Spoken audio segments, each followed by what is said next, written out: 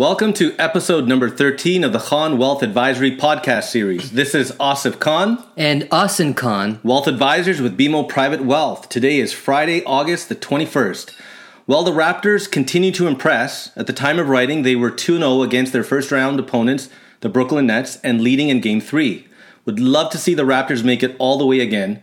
Would be great for the city and the country. For today's podcast, we thought we'd do a Q&A style of discussing Trump, the U.S. elections, and some current economic numbers. So, Austin, who do you think is going to win the U.S. election?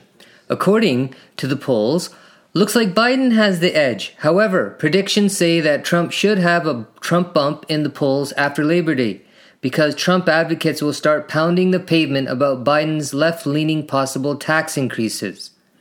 Nonetheless, if the election is close, and with all the mail-in ballots that are expected, the results from the election could take a while, as the ballots are counted possibly days or weeks, and B, could set up a high possibility for a contested election that ultimately would need the Supreme Court to decide.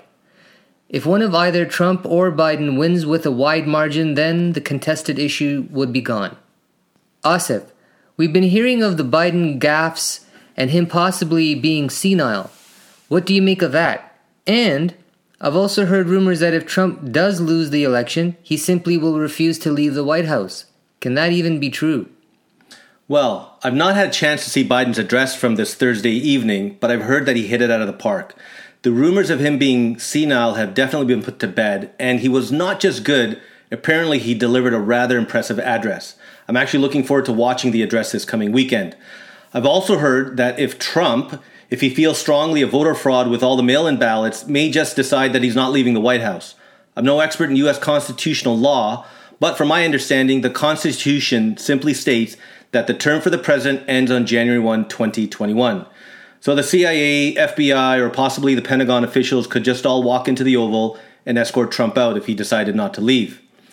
Not related, but I heard this week that Prime Minister Trudeau prorogued Parliament until September. Some suggest it was to take the heat off the WE scandal.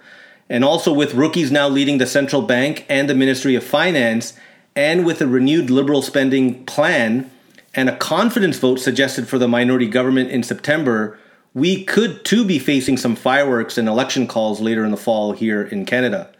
I do think cooler heads will prevail, and I've personally met Finance Minister Freeland. I can say that she's definitely intelligent, and I'm sure she's going to do a good job in her new role. I heard that the U.S. election could be postponed. I'm not sure if you've heard this as well, Austin, but what do you think? Well, Biden has been making comments that he fears this could happen. From my understanding, the U.S. Congress controls the U.S. election date, and they have to approve a postponement. The Congress is majority Democrat, and the thought is that they would not vote to postpone even if virus cases escalated again. Asif, speaking of the virus, what is the latest with the trend in the numbers? Well, it would appear that infections have peaked for a second time, especially in the U.S. They peaked obviously in April and the numbers got lower, and then they picked up again to surprisingly very high numbers. It would appear that those numbers have now peaked again and have started to come down, especially in those states that were adversely affected. Another week or so would solidify that conclusion. The positive here, besides the infection numbers coming down, is that the death rates did not rise proportionately to the rise in infections, and the fatality numbers too also appear to be peaking. Canada has done well to keep the numbers low and not allowing for a second wave rise. This trend, along with the continued expectation for a breakthrough in a vaccine, should bode well for all of us. Some areas of concern, of course, are that some European countries have started to see their infections rates rise, and there's still concern that the fall and winter bring a renewed second wave. As a result, the economic recovery continues here in Canada and the US and globally, where we have seen green shoots all over. Speaking of green shoots, the latest economic figures from here in Canada, what did you hear today, Austin? Well, we've been hearing about V-shaped recoveries in housing and renovations in Canada, the US, and with auto sales too, on both sides of the border. Economic numbers out of China have also shown a perfect V recovery. Today, we got Canadian retail numbers. For the month of June ending figures, we saw a surge of 23.7% in sales, and May's figures were revised higher from 18.7 to 21.2%. Combined, this takes the figures 1.3% above February's numbers and a 3.8% year-over-year gain. This sees yet another section of the economy realizing a V-shaped recovery. Who would have guessed this back in April? Increase in spending came from clothing, furniture, home furnishings, sporting goods, and auto sales. July is expected to have further gains, which makes things that much more impressive. However, even if sales were to be flat from July to September, retail sales volumes would still be up 110% annualized.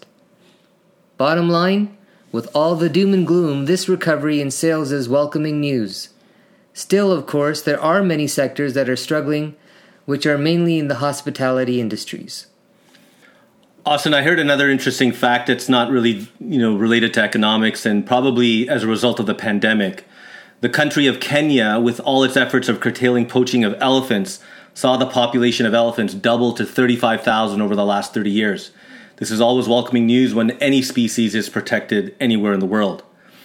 To our listeners, we hope you enjoyed today's podcast. If you have any suggestions for future topics, do let us know. We may take a hiatus next week from the podcast with the rush to enjoy the end of the summer with the kids. Again, call us for any discussion surrounding your finances and plans. My number is 416-725-9133. And my number is 416-709-7879. To close, here is our corny joke of the week. Austin, why did the cookie go to the doctors? Do you know? Because he felt crummy? That's right. This is Asif Khan. And Austin Khan. Signing off, be well, and have a great weekend.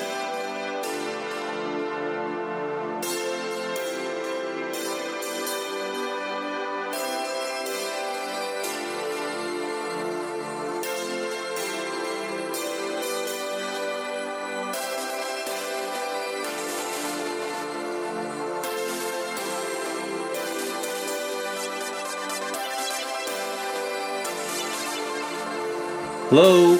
You still listening? Well, I think our kids are done with social distancing. It is getting hard to get everyone to remember the good habits we should all be having.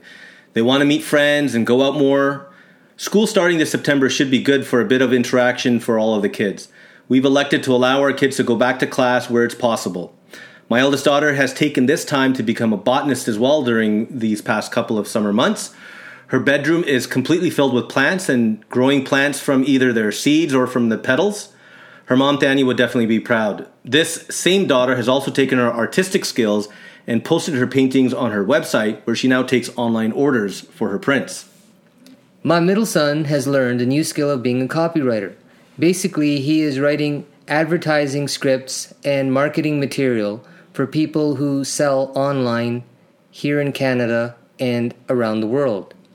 I'm quite impressed with his writing and his ability to figure out this angle of creating his own little business. Amazing, as one of our clients said, what these millenniums can come up with in this gig economy. Be well and chat soon.